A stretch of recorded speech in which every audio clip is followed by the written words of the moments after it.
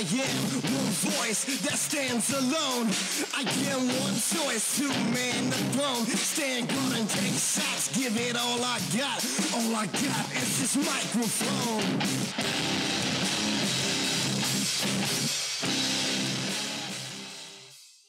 All right, welcome to Pulp Revelators. We have our hiatus week between the Marvel shows, but coming up this week very swiftly, we have two of the things that we've been talking about throughout, well, since they were announced, basically. We have Falcon and the Winter Soldier coming up, and we have the Snyder Cut of the Justice League movie coming on HBO Max. So first off, we're going to go ahead and start our conversation about Falcon and the Winter Soldier. And to get the first opinion out there, I'm going to give it to our long-lost prodigal son, Jeffrey Sanders. Oh, no, don't start with me. It's been a long time. Honestly, I am really, really looking forward to this. The previews, the trailers have been fantastic. You get the feel of where Marvel left off,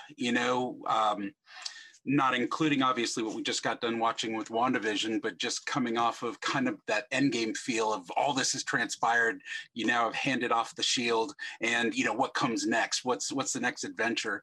And I can't wait. I'm so excited. I think it's one of those things I'll probably pull like a late night Friday. I probably won't go to bed until just way past when I should. And at the moment it comes on, I'm going to make sure I'm one of the first to watch it, and then share a bunch of spoilers with all you guys, because I know that. So you all heard it first. Jeffrey Sanders will be staying up till 8:30 p.m. on Fridays. Yes. But other than that, I'm just excited. I think that the casting is great. I want to see where they go with the story. I want to see how this plays into the larger MCU picture and their plans for the next phase. I'm just excited. I'm excited to see what happens here. But I don't know. You guys probably have looked a little bit more into some of the, maybe even the Easter eggs that were in the trailers, because I think that they're already starting to do some of that. So. Well, Jeff, you pointed out one of the big things, right? I mean, WandaVision comes in the post Endgame world, but really doesn't talk about Captain America. We don't get that storyline picked up.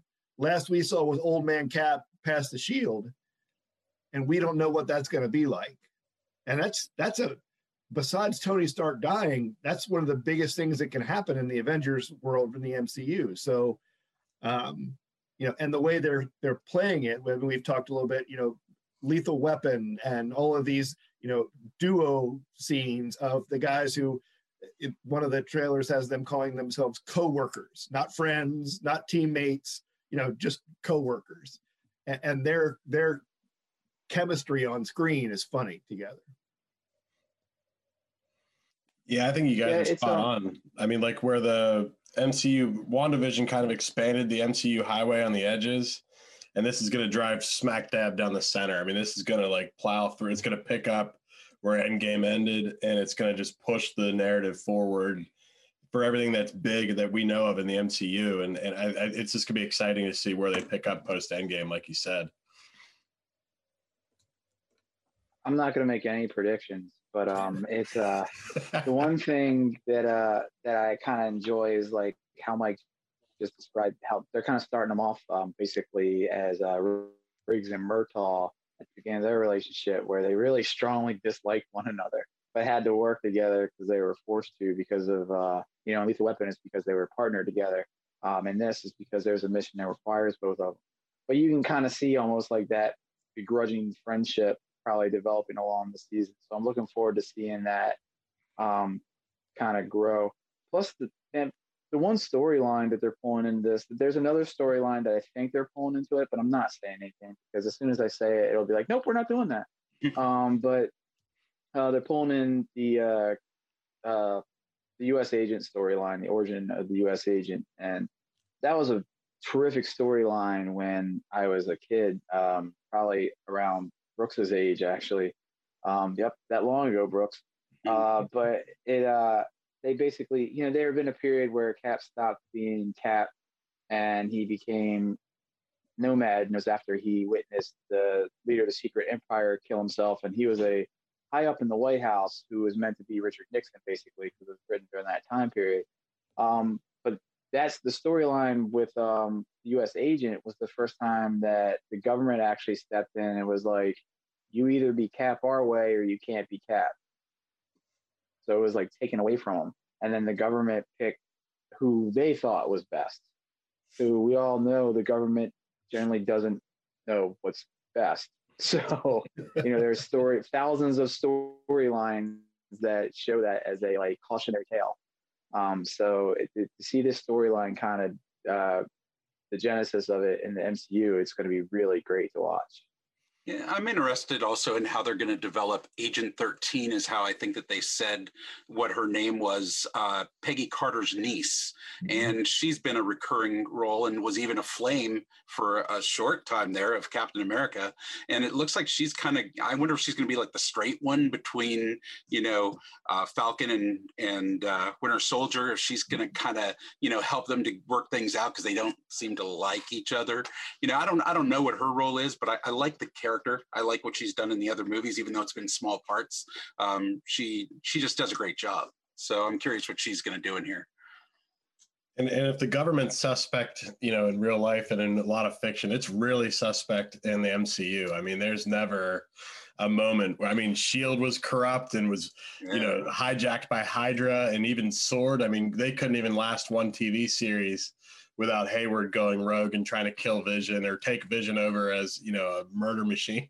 Mm-hmm. And I don't think there's, like you said, when the government comes in, there's nothing good can happen from that.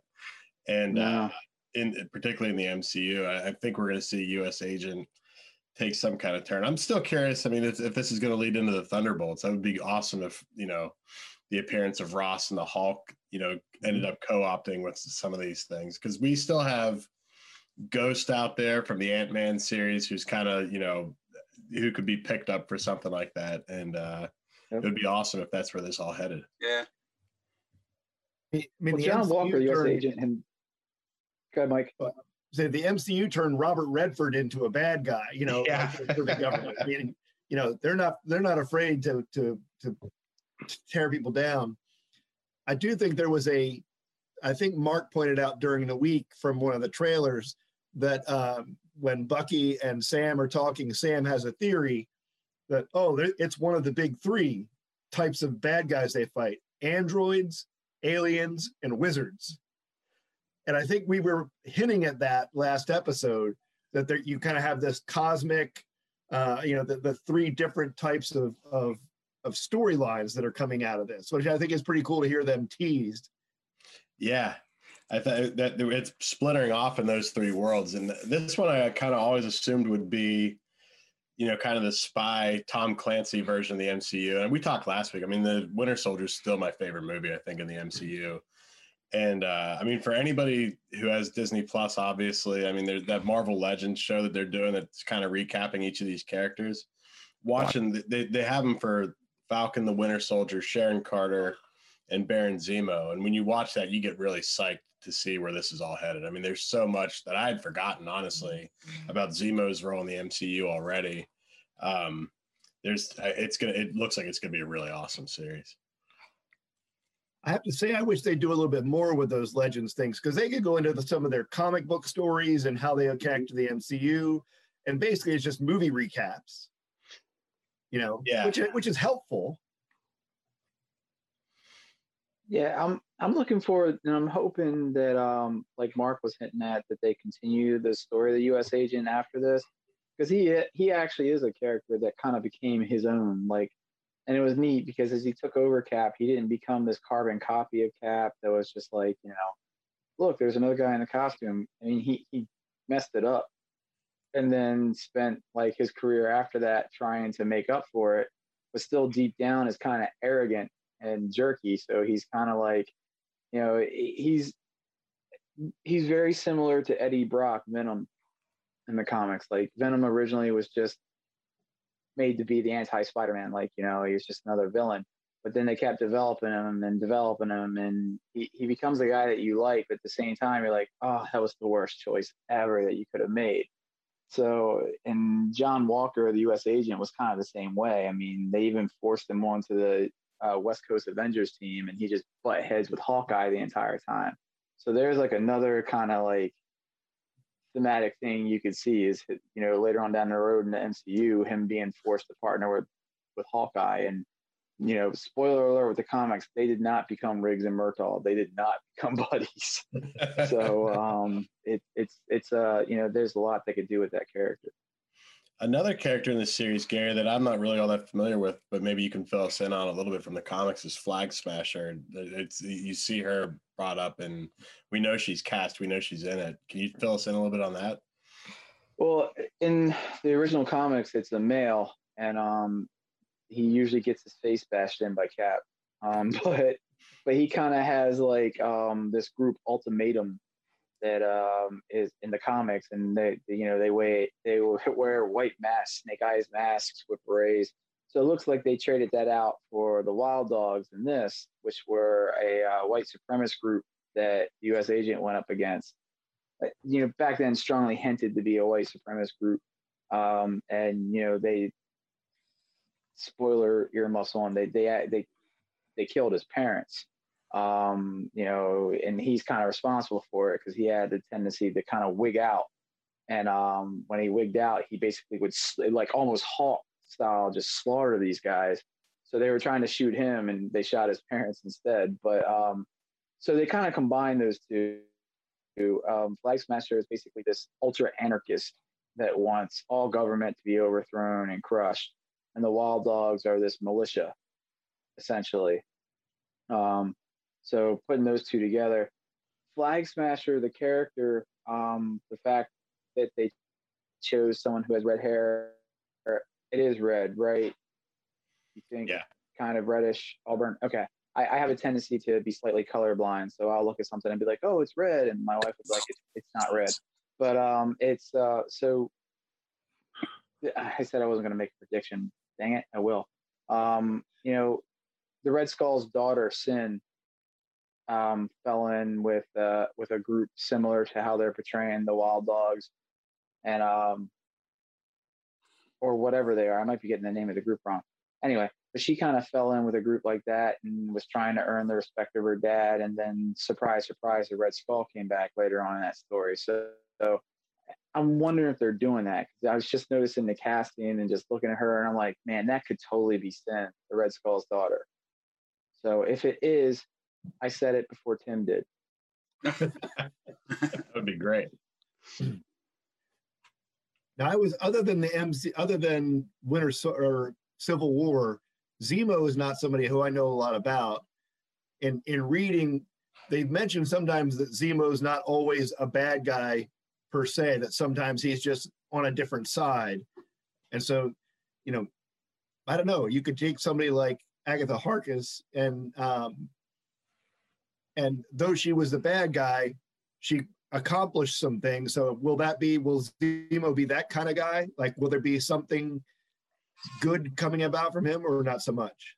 I mean, depending on when you're talking about in the comics, no, he's been everything from a hero to a supervillain of sorts. I mean, the guy is brilliant. He's good with weapons. He's just he's an anarchist. He's kind of crazy, is what he is. And you know, there was a whole run that I read where he was the leader of a team of was that Young Avengers? Was that what it was, Gary? Do you remember? I figure you were familiar, but anyway, I had been reading, and he took on the entire team, and he was leading a crew. It was before Civil War, or right after. No, I'm take it back. Right after Civil War, and he was a good guy, all good. Now, whether he had ulterior motives and what happened after that, I can't even recall, you know, because I think he's sat on both sides of that. But I'm interested to see what the MCU does with him, because obviously, you know, he's come out as a pretty horrible guy starting off with intentions because of what happened to him. He wanted to get even. So is there redemption for him? I just have no idea. When he first started, he was a complete and utter douche. You know, he was the he was the son of a Nazi. He was the son of the Nazi that was and he wanted revenge because Cap caused his death. But he was also the son of the Nazi that caused Bucky's death. It was a whole death thing. And as the years came over, he became an ally of Red Skull. One of the biggest stories he did in the comics was he led this group of villains to include Mr. Hyde, Goliath, just a bunch of them. And they literally stormed and took over Avengers Mansion and tortured their butler until Cap finally beat them. So, well, the Avengers, but Cap, led them.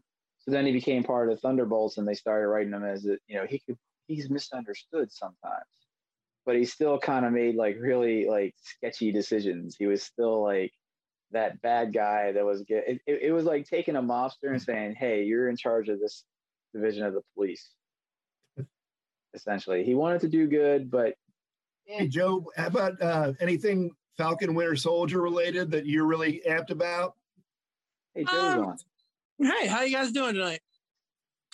Good, man. Yeah, I mean, like I said, I think I said this last time.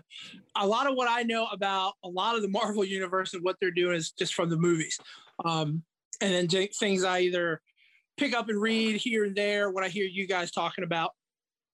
So yeah, and I think I said it before. Is like I'm really interested in that Bucky and Falcon kind of buddy cop thing that they might have going on. Just seeing the dynamic of the two of them, these two best friends of Captain America from different eras coming together to to fulfill his legacy, to continue that Captain America legacy. Just watching the trailer, I think they put out a new trailer today, watching that, of seeing how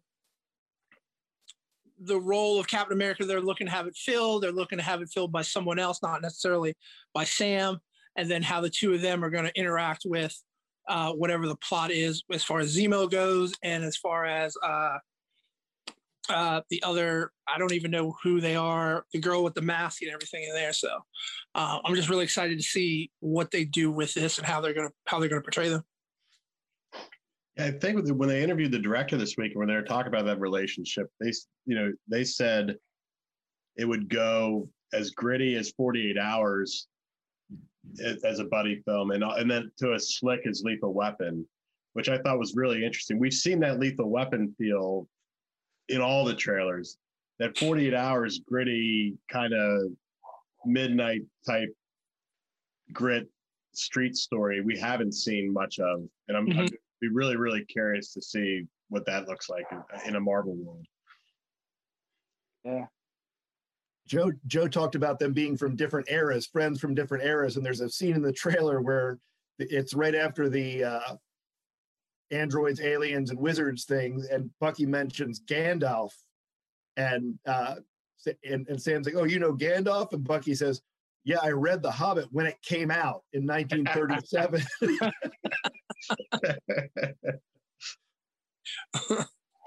I think that's something you don't really think about, when you see these two get together, and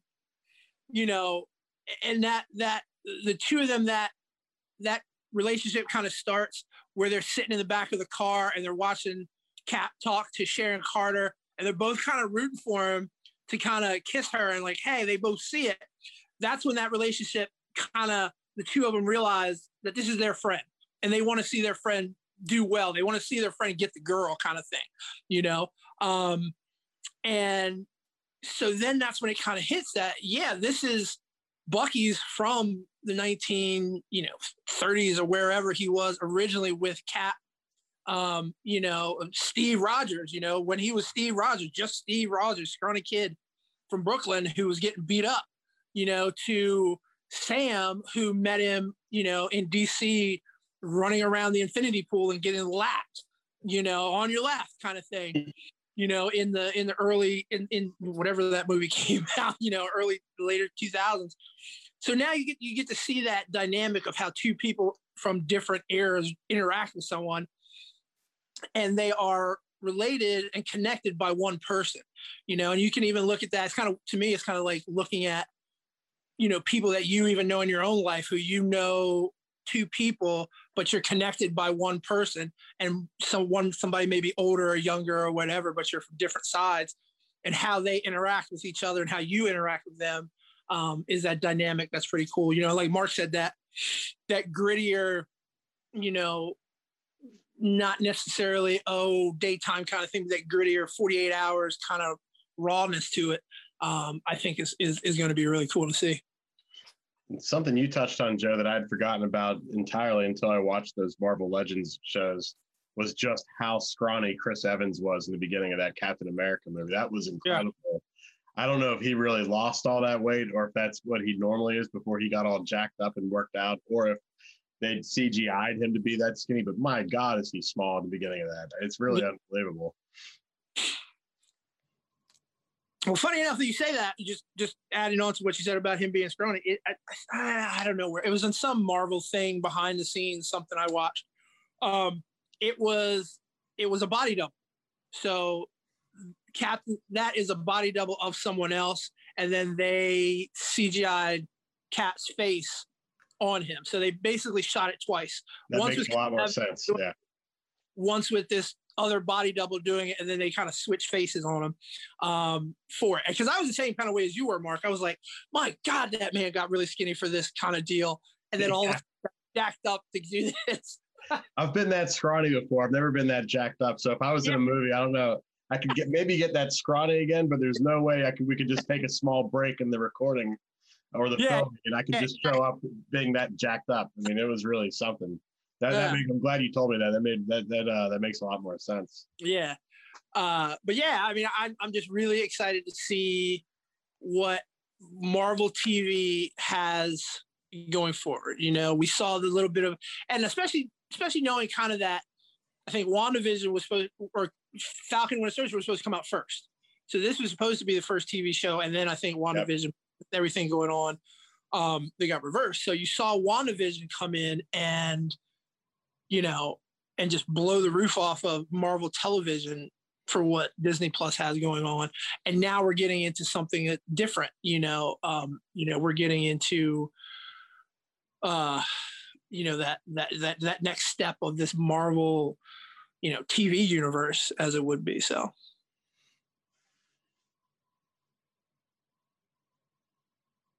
Yeah. And you guys brought up, and I take it for granted sometimes, that Bucky is just as time displaced as Captain America was.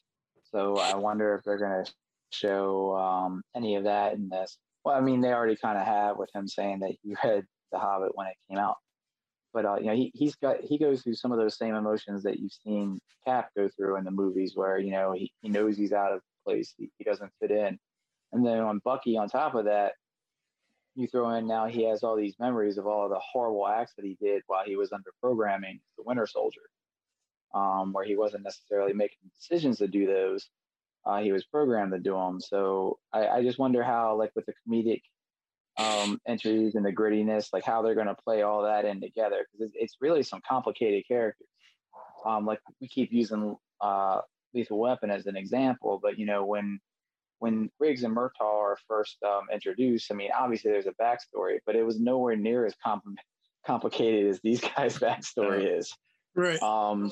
So it's going to be interesting to see how that plays up with the two different storylines.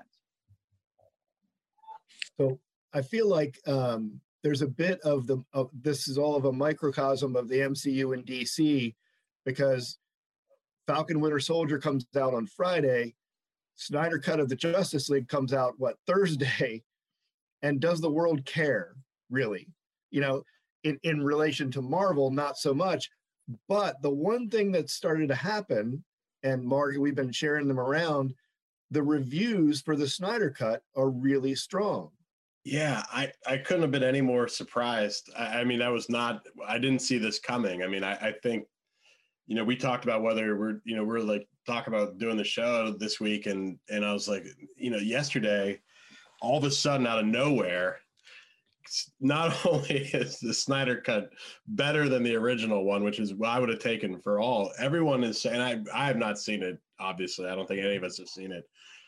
Not only is it better than the theatrical cut, it's one of the great superhero movies of all time. We're hearing from a number of different sources. I mean, varieties, people said that. I mean, comicbook.com. It's, the RogerEbert.com gave it 3.5 out of 4 stars. The critic on there, and said this was the kind of film that Martin Scorsese was hoping for when he was talking about comic books having an auteur feel from the director. So, I mean, to me, that's big breaking news. That not only is this going to be something viable, because even as last week I said I'm not interested in this at all. Really, I'll watch it.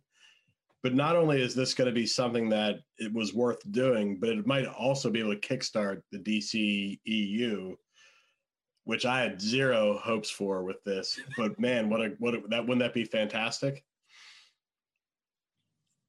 I mean, they better throw big money at Zack Snyder. Oh yeah, I mean, I'm kind of interested in. I've been interested in it from when they first announced it. So, I've kind of avoided a lot of the critics and critiques on the movie so far, because of like what Mark said. A lot of people when the movie first came out, it was just horrible as the reviews that came out. So when I went and saw it, or when I saw that movie, I went into it with that kind of negative connotation of, oh, this is going to be a horrible movie. It's not going to be any great. Now, don't get me wrong. Yes, you can see the flaws in it. You can see the things in it. I think what this movie is going to do is show people what happens when, I think people get it, but what's going to happen is when someone starts a movie with a vision and they're allowed to finish that movie with the same vision. I think what a lot of happened with Justice League, and we all know this, is that Snyder started the movie, had a family, tragedy, had to leave the movie, and another director came in. And, directors are going to take it the way they want to take it. They'll be like, okay, well, we can use some of this, but I want to do it this way. This is the vision I have. So I think a lot of people are going to see Justice League and see what Zack Snyder was originally envisioning for this story to go and everything. So I think that's where a lot of that praise comes from. And again, we're in an internet age where you can't really escape a whole lot of things. But a lot of what I've heard about it is that like what Mark said, it's like, one of the greatest superhero movies ever made so far. It's such a great movie that it's a completely different movie than what originally came out. And then that's one of the things I said, some of you guys saw, I said, this week, I think I'm going to watch the original Justice League and then watch this new Snyder cut just to see what difference is, where the direction goes. If it's just, a lot of people were thinking, I was like, oh, it's the same movie just with 2, 3, 4 hours of extra just stuff in it. What's it going to make any better? But from what I have heard is that it is a completely different movie. Like it goes in a completely different direction. You get to the same place, but it goes in a completely different direction to get there. So I'm excited to see where it is. Now, am I hopeful that this is going to kickstart some new DC movie universe that's going to rival the MCU? No. But I think it's going to be a good DC movie to start with, to keep as their like big Avengers type, bring in these character movies. I do think it's going to be that. Will it bring back more Batfleck? We know he's in Flashpoint, and there's been rumor that there could be more of him moving forward after this. So, Sanders, what's your big thought on Snyder Cut coming out? He has a Batfleck poster in his room. No. I want to see how they put together such a disjointed story. As far as I was concerned, the movie was kind of broken up. I didn't really get a picture, and I think that it's going to be answered in this, of, why was there so much animosity between Batman and Superman? Where did that come from? Where did it stem from? Why the distrust? I mean, obviously Batman doesn't trust anybody anyway. But what was going on there? And we didn't get the whole picture. We didn't really get a movie that explained a lot of the things that were going on, or and so, I'm kind of looking forward to seeing a more full picture. I don't know. I didn't have very high expectations for this, if you want to know the truth. I just I just love superhero films. And so I was excited just that another film was going to come out, but I didn't really think it was going to be all that great. I'm excited to see that DC is getting some positive press. I don't know that they've had that in a little while. And so truthfully, I'm going to have you guys over, hopefully, and we'll sit down, watch the movie and enjoy it together and critique it and talk about it, and then come back to this forum right here and share it with our fans, I mean, Brooks, if anybody should be excited about a Justice League movie, it should be a 12-year-old who's really into comic books. What are you excited about seeing? What do you hope to get to see? I don't know, just a better movie than what the other one was, and a different one. And you hear that they're going to have more characters in this, and one thing, I mean, going back to Joe's point, not only is it a more complete vision of what Snyder set out to do, I think he's also got to do kind of some, in hindsight, things that he would have maybe liked to have done, but they've given him more money and more time to do now at this point. I mean, I think he's kind of gone past what his original vision was, with the benefit of like seeing some of the things that didn't work in the last cut. And they're, I think we're going to see more characters. I mean, that they've certainly said that, and there's all sorts of signs to that. And it's going to open up a lot more. It's going to be a lot more of a fun film, I think. They said it's funny. I mean, that's the one thing. Like, what scared me the most about it, watching these new black and white, reels, and it was the thought of a 4-hour movie that was suitable for black and white, with slow death and destruction around every corner, with Steppenwolf, killing people and cutting off heads and things like that. And, the reviews are, it moves fast. It's not slow. It's funny. It's a lot funnier than the theatrical cut. And everything I'm hearing is music to my ears. I mean, I'm really excited to see it. Did they bring in Jared Leto as Joker again? Apparently. At least for some of it. We know there's Darkseid's going to be in it too, which is, I'm probably not as a major role, but that's cool to see Darkseid on screen. Yeah. Darkseid is. Darkseid is. Is he in it? Darkseid is. Did they bring J.K. Simmons back as Commissioner Gordon? I remember he was originally cast as Gordon. And that dude, he's J. Jonah Jameson. He just, every role he's played. The first thing I ever saw him in was Oz, the HBO show. Definitely not one for kids. But yeah, he's killed every role I've ever seen him in, to include the Allstate commercials. He's great. So see, when they said that he was cast as Commissioner Gordon, I was like, man, that's such a cool cast.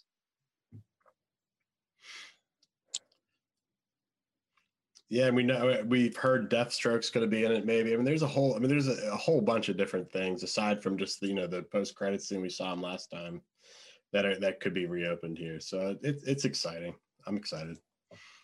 Do we have any? I can't remember if we did before predicted, because apparently there's a superhero role that comes in towards the end that's supposed to shock everybody. Ambush Bug. I would be excited if it was Plastic Man. I'll take Plastic Man. Jim Carrey. Plastic Man. Oh, he'd be a good one. Yeah. You got to think they've got to do something with Green Lantern at some point, post Ryan Reynolds, failure. But, and he was missing out of the theatrical release. So who knows? Brooks, who would you like to see as a big cameo? Green Lantern. Green Lantern. There's another vote for Green Lantern. I know rumor is that it's going to be Martian Manhunter. Oh. That's the rumor. That would be cool. I'd be all for that. Because he was one of the original members in the comics. So that could, I could definitely see that happen. That'd be awesome. I'd like to see a movie even Martian Manhunter be a main character. He'd be I'd love to see what they do with him. Could be a great TV series. They canceled it, but after Event Leviathan, which hopefully they'll bring it back. They seem to be bringing back sequels to those books now. They just announced. They canceled. There was the history of the Manhunters. The Manhunters were these robots that were the first Green Lanterns. They were originally the Guardians tools before the Green Lanterns, and they split off. And there's their history and stories so much intrigue and stuff like that. So I mean, they could literally, you know, the movies always take the material and combine them into more palatable stories. I could totally see them doing like a Martian Manhunter movie based on that type of concept with all this spy and intriguery. Is that even a word? All this spy and intrigue, and where he's changing forms and stuff. Well, and just, I mean, he's a detective, right? His alter ego in the comic books a lot of times. I mean, isn't he? I mean, so you could build that in. I mean, that could be a really cool TV series.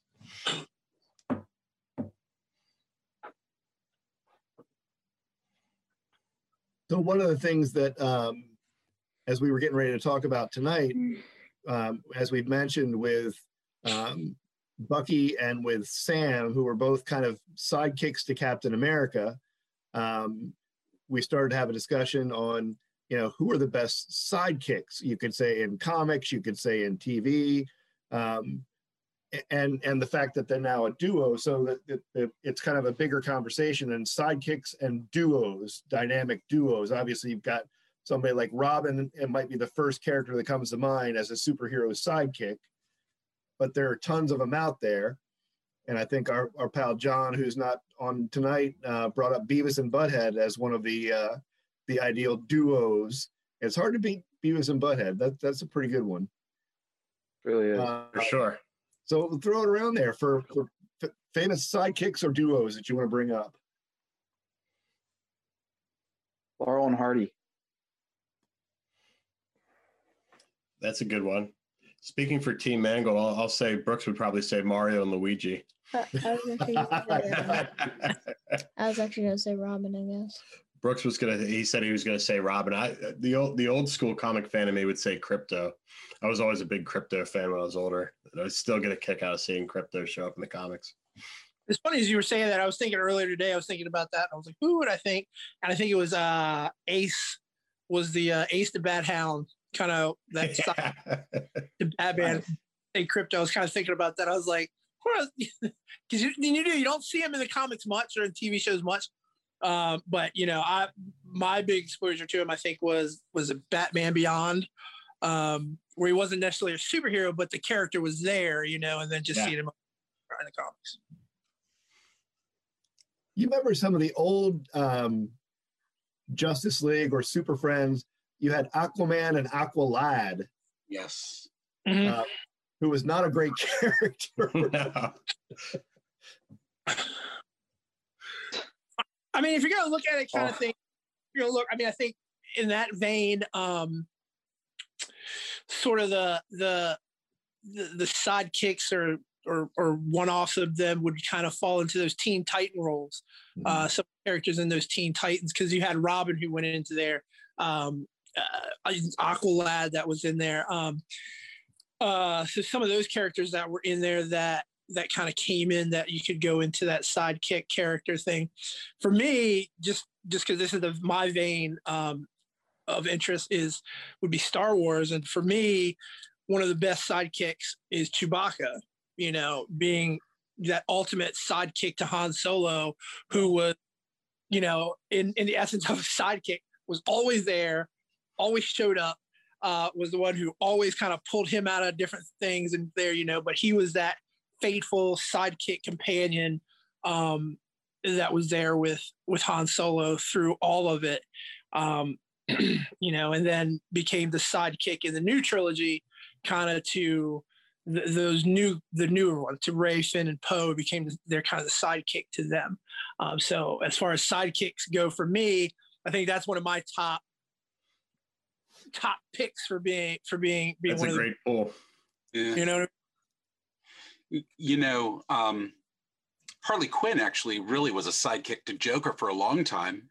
We don't normally think about the sidekicks of villains. Of course, she's really come into her own, kind of like Bucky's come into his own. You know, starts off as a sidekick and becomes a full-fledged hero, if you will. Same thing with Robin, who became either Nightwing or, well, whichever character you want to take. But Harley Quinn was a great sidekick and a great crazy to compete with the Joker. So that one just dawned on me. That's a good one. I'm with Joe. Chewbacca. I mean, I can't top that one. You know, no, that's got to be number one in the power rankings, right? That's a good call. Way up there. I'm gonna give a shout out to Sam Humphries in DC. As far as duos, I thought one of the more underrated books from Rebirth was the Green Lanterns book that had Simon Baz and Jessica Cruz. I really dug that a lot, and I think as a duo, that was a pretty outstanding book that I really enjoyed. I got, as far as like duos and from TV shows, I was thinking about this one earlier too. Excuse me, and I don't know if you guys watch it or not, but it's a show, Lucifer. You know, and up until recently, I think I just realized that Lucifer was a DC character in there. But the TV show, Lucifer himself, and then the detective he works with, Chloe Decker, the two of them, that dynamic of basically Lucifer just being, he, you know, is the devil and constantly just tells people, yeah, I'm Lucifer. I'm Lucifer Morningstar. I'm the devil. But everyone thinks he's very eccentric, so they don't buy it. They're just like, oh, there's some crazy guy or some actor who's trying to do this. And that's what their whole relationship kind of bases off in the first few seasons, of her being a detective, him being a special counsel to her and how he gets to it. And then just this thought of watching him just be the devil and her not really catching on to it. Through the first couple seasons, but just for me, their dynamic was really is a show that I really love and like watching with them.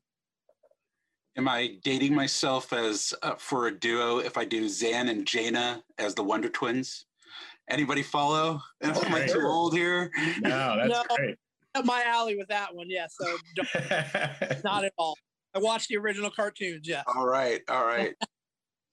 I gotta say, when I was reading comics in the '80s, Power Man and Iron Fist was a huge duo. Sure. You know, now you don't even say Power Man anymore; it's Luke Cage. You know, but that, I mean, the Heroes for Hire, those two it was a great book that was out all the time, and I feel like, you know,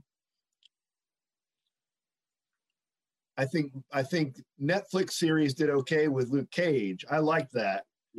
We've talked about Danny Rand plenty, and just what a ridiculous show that was.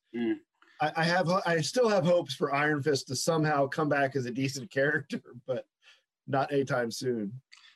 Did any of you watch the Cloak and Dagger that they did? I was a fan of the comics, and I don't remember if that was Netflix that did the Cloak and Dagger, or if it was another one of the I don't remember which broadcasts did that. I don't think that they did the best job that they could have. I think the casting was okay. The writing was poor, especially for a Marvel show. And obviously we've never really talked about it here. So it didn't get a lot of press, and it didn't get a lot of, a lot of people didn't watch it. I did. And I thought it was, as an old fan of the comic book, I kind of liked it. But any of you see it? No, I haven't, but I've actually heard good things about it. I mean, for the people I've heard from that have watched it said it's actually a lot better than you would think it was, you know, for the lack of attention it got. It ended too soon with 2 seasons, but that's a good duo. They obviously they are 2 halves of one when they come together. So my 12-year-old self would be upset if I didn't mention Booster Gold and Blue Beetle. That was always one of my favorite duos from the Justice League International days.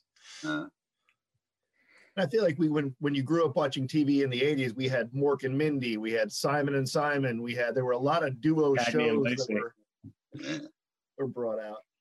Lenny and Squiggy, Jody and Chachi. Yeah. Right.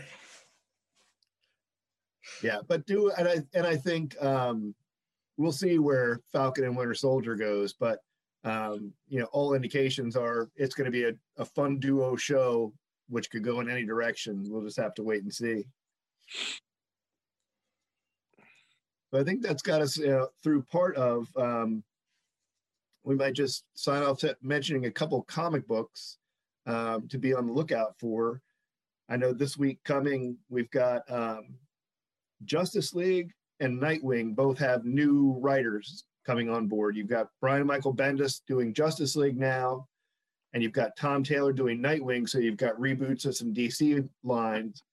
And Mark, I think you and Brooks have been following some more of the DC stuff than I have through Future State. But yeah, I think. Well, I always steal Gary's thunder with the Batman Future State world, but they're going back and revisiting that after the Future State comics, and you know, they kind of showed you where it ended up 5 years later, and now they're kind of showing you how they got there, which is an interesting story concept to begin with. And it's all, I mean, I think everything James Tynion's done has been awesome with that book. I'm really excited for Nightwing. I really like Tom Taylor. He's one of my favorite writers, you know, I mean, that DC is working with right now. I think that's going to be a really great book. I mean, everyone's just raving about it. And Bendis on Justice League's exciting just in principle. I think Marvel-wise, we've got Sword, the ongoing Sword series, which I think now people are much more aware of after coming through WandaVision, and you've got Sword's appearance in the MCU.